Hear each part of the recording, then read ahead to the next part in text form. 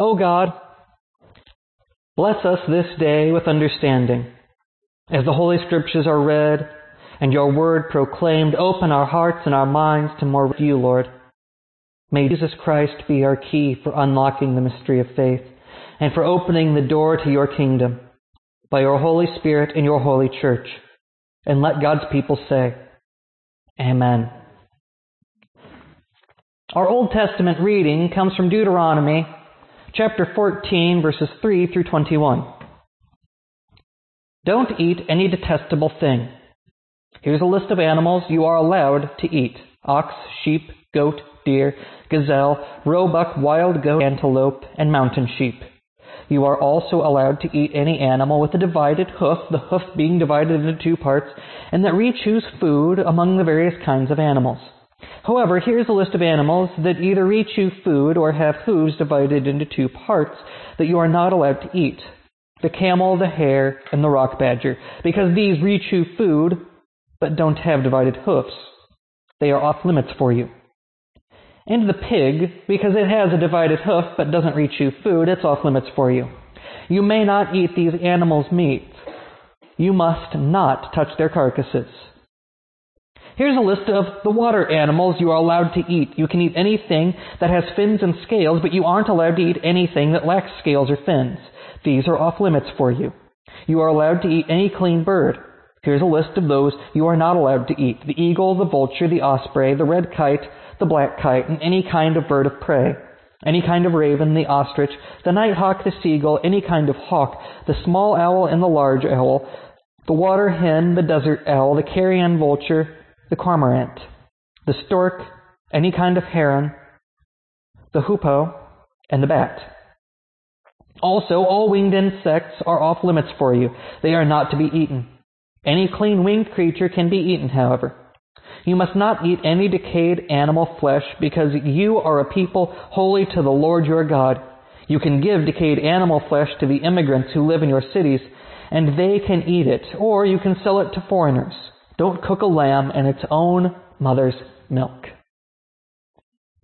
Our New Testament reading comes from the Gospel of Mark, chapter 7, verses 14 through 23. Then Jesus called the crowd again and said, Listen to me, all of you, and understand. Nothing outside of a person can enter and contaminate a person in God's sight. Rather, the things that come out of a person contaminate the person. After leaving the crowd, he entered a house where his disciples asked him about that riddle. He said to them, Don't you understand it either? Don't you know that nothing from the outside that enters a person has the power to contaminate? That's because it doesn't enter into the heart, but into the stomach, and it goes out into the sewer. By saying this, Jesus declared that no food could contaminate a person in God's sight. It's what comes out of a person that contaminates someone in God's sight, he said. It's from the inside, from the human heart, that evil thoughts come: sexual sins, thefts, murders, adultery, greed, evil actions, deceit, unrestrained immorality, envy, insults, arrogance, and foolishness. All these evil things come from the inside and contaminate a person in God's sight. This is the word of God for the people of God. Thanks be to God.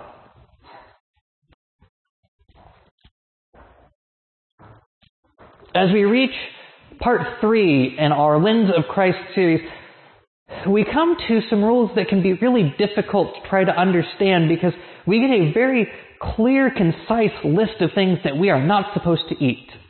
That they will make us unclean, they will contaminate us, and we will have to be ritually purified before we can enter the congregation again. And then we have Jesus saying that there is nothing that you can eat that will contaminate you. Trying to bridge that gap is difficult. We could look at the different ways that the Old Testament rules may have played into safety, but those safety concerns wouldn't have been gone when Jesus says that they can eat. What we can understand, though, is how those rules would have saved the Israelites from the people they were around. And it's that separation that seems to be key. We get that in the last few statements in our Old Testament reading, that though some of these things are off limits for the Israelites, you can let the immigrant among you eat. You can sell it to a foreigner, and that's fine. And it creates this wall. That suddenly on one side you have those who will not eat, and on the other side you have those that can, because they're the outsiders. When we look at what Jesus does throughout his ministry, it is to demolish those walls. This is another one of those instances. Now, the dietary rules, interestingly, are not alone in the things that make us unclean. They're just one of the things that really stands out, because it's easy to say, well, I know what it says not to eat, and I know what it says to eat. And the question becomes, were those dietary rules meant to be a forever rule embedded in all that we are and that we follow them forever? We don't often ask ourselves that question about the Bible. Is that statement meant to last forever, or was that statement meant for the people it was written for and gives us an understanding of them? But does that rule still apply to us today? Now, the hard part about that is figuring out how these rules apply and why they would matter or no longer matter. And for that, we turn to Christ. Jesus tells us that nothing from outside the body can contaminate us because it's what comes from our heart, our own thoughts, our own deeds. Which is a good thing, because I know I have been to plenty of church dinners where there has been ham and there has been bacon, and I'm pretty sure at this point we would all be unclean. But I start thinking about the other things that are unclean, and how often we would say, well, I would never think about that as being unclean. And one that has always stood out to me is a woman who has just given birth. That she is now ritually unclean. Now, I would dare any of you to go find a woman who has just given birth and go tell her that she is now unclean. Luckily, you will already be in a hospital, so there will be people to help deal with the aftermath. But when we think about all those things that the Bible says this will make you unclean or that will make you unclean, if you don't ritually wash your hands before eating, then your food is unclean. But we see the disciples ignore that rule because they realize there's nothing they can put into their body that would make them unclean. It's not about giving birth. It's not about having a menstrual cycle. It's not about what you eat. And it's not about what you wear. Because I know that right now I am wearing a detestable thing. Because I know my clothes are of mixed fabric. Mixed fabric is banned. It's detestable. You should never wear it. And I'm guessing most of us here are probably wearing more than one type of fabric. See, the thing is that we often don't think about all of these little rules, because when Christ spells it out for us, He says, look, it's not the clothes that you wear. It's not how you dress. It's not how you wear your hair. It's not if you have natural bodily functions. It's not even if you have a disease. Because skin diseases made you unclean, and yet Jesus was willing to touch the lepers, an act that would make him unclean. Isn't that a funny thought to think about? An unclean Christ. That Christ would have to be ritually purified for him to be acceptable. It's that paradox that makes us have to question, then what's the purpose of those rules? Well, we easily see that the early Israelites were trying to separate themselves from the tribes around them. They wanted to do things differently, and so they had rules set out that they were to follow to make them separate. This old covenant became a problem almost immediately. And we talked about this last week, that the Israelites seem to be able to break a covenant as fast as they make it. That they make it and it's gone, and they try to remake it and it's gone again. And they try to follow the rules and they break them again. And we quickly see that the Israelites are just bad at keeping these promises. Because they're human. Because they stumble. Because they fall. We see in the way that the Pharisees talk about cleanliness that they started to use it as a way to push people out. They wanted to put up walls and say, oh, well, you're not following all the rules, then you're an outsider and you don't belong, because you're not as good as us.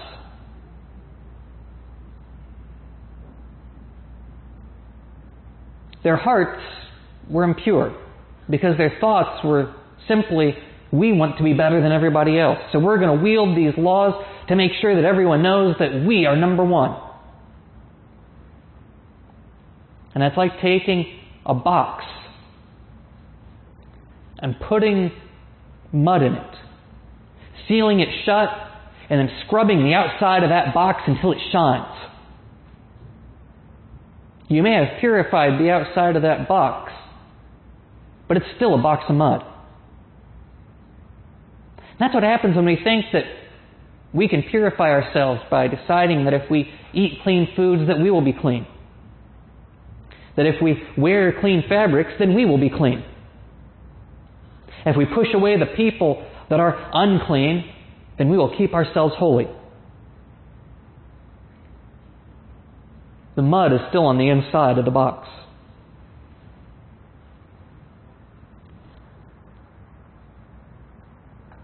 Christ doesn't come to set up more barriers. Every time that Christ talks to somebody from outside of the Israelites, He offers them salvation, the same that He offers the Israelites. He offers a way forward for them. He sees that instead of being something to help each other, food has become a stumbling block. You have those who refuse to eat and those who do eat, and they don't mix at all. We see Paul reject the dietary laws and says that there's nothing that we could eat that would make us unclean. We see Peter struggle with this until he is given a vision that he should eat unclean animals. Which means that Peter was still struggling with this command even after Christ's death. But they're told to do it because there are people they need to reach.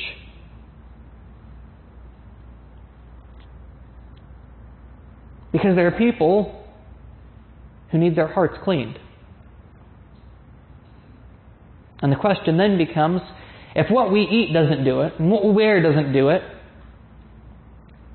if pushing others us doesn't do it, if trying to become master over our environment doesn't do it, then what will wash us clean?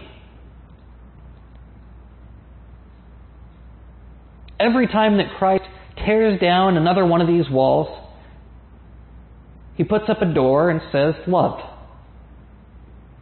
You want to reach these people? Love them. You want to share the greatest gift you can with them?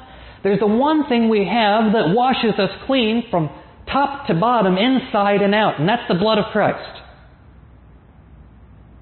His sacrifice for us cleanses us inside and out, because He forgives all that we do, inside and out. And it gives us a starting point.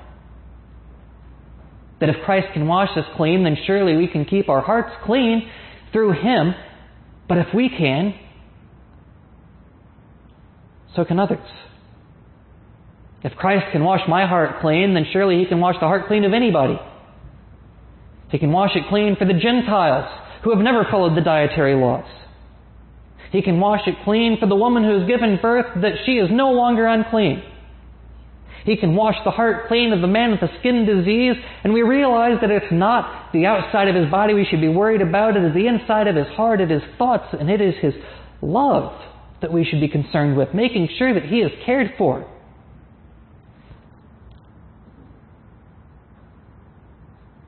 Christ asks us to tear down those divisions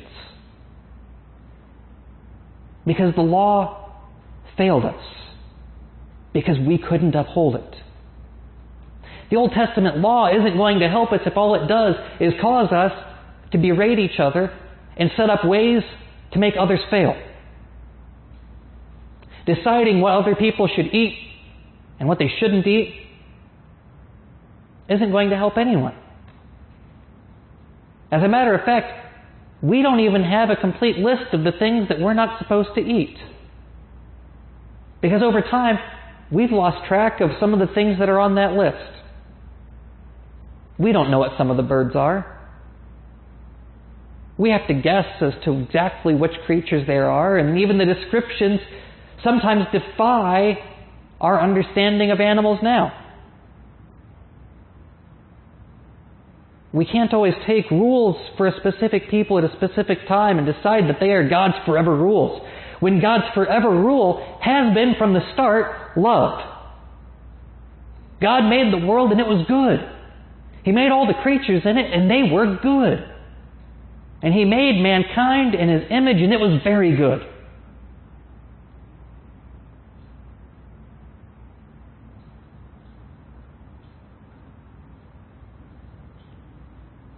We don't like to think about rules not lasting forever.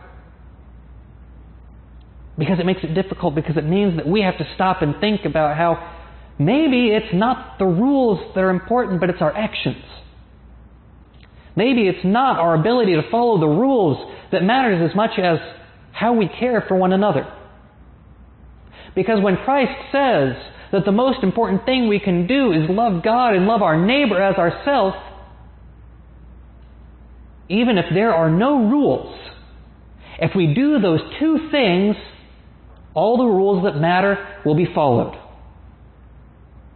without ever having them written down.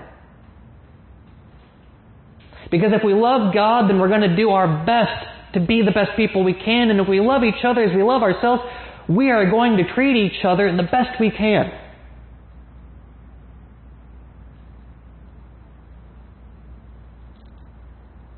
Jesus didn't say, throw the rules away, because He wanted us to be able to read them and understand. He wanted us to understand the broken covenant the Israelites had. He wanted us to understand where people had been and why it didn't work, so that we could see God's new plan. That God's love never stopped. God's mercy never stopped. He just needed to find a new way to reach us, and that was through Christ. I may be eating detestable things, and I may be wearing detestable clothes, and reaching out to help unclean people. But I know that it's okay. Because I know that when I let Christ into my heart to wash it clean, if He can clean away the worst thoughts I have of myself, if He can wash away my doubts and my fears, then nothing I put on my body or in my body can ever change His love for me or His love for you. Contamination is not something that happens here. It's something that happens within. And it's fixed from within. By letting ourselves be washed in that loving blood.